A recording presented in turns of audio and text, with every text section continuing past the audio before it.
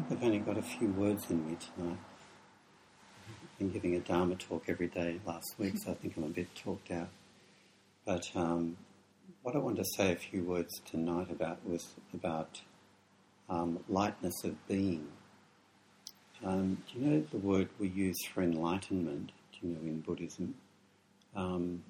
Whenever I think, it's not a word that I particularly like to use, but when I think of that word, I think of it not so much in terms of seeing the light, but becoming enlightened in terms of not being so heavy.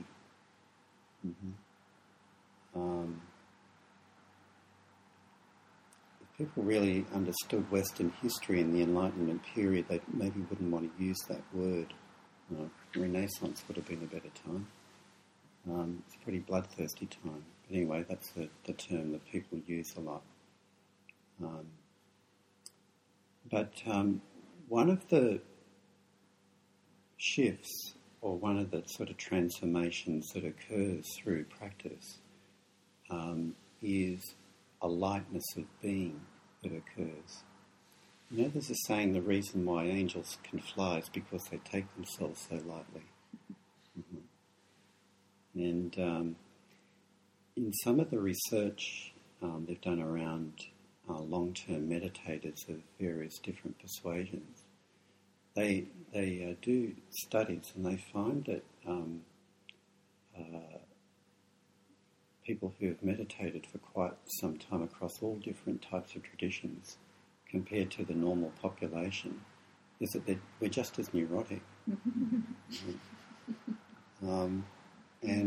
What the difference is, though, is that people who've meditated for a long time don't take their neuroses quite so seriously anymore.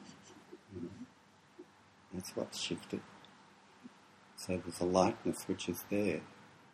But when you look at the opposite of this, you know, is that we do. If you have a strong sense of self in the pejorative sense of self, like in terms of ego, it's like carrying around a heavy burden. It's like carrying around lead in your saddlebags, and there is a heaviness and constriction which comes with self. That's what it is, in fact. So, in fact, someone once described the ego as a psychophysical contraction. That's all it is. But with that sort of contracting around, holding on to things, holding on to thoughts, holding on to emotions, holding on to people in unhealthy kind of ways, comes this kind of heavy sense of constrictedness. And if practice is working, it's working towards shedding stuff all the time, letting go, letting go, letting go. And with that, over time, does come a sense of lightness.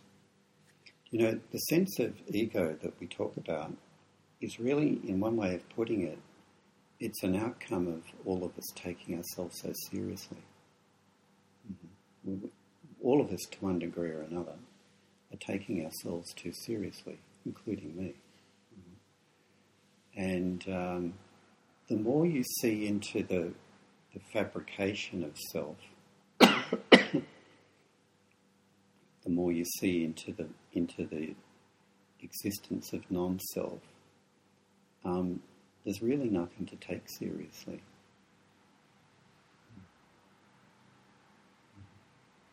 You can take life seriously in the sense of being concerned about issues of compassion and justice and things like that. But to take yourself seriously, I don't know.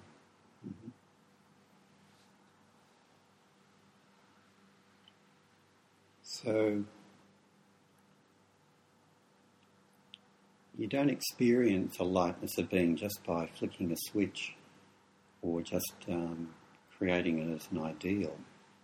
The way it actually comes is through this process of shedding all the time, noticing after months, years of practice what you're holding on to that you didn't even realise you were holding on to. It was kind of part of the wallpaper of your inner being, you know, just shedding it away more and more. If that's what practice is doing, and it's moving in the right direction.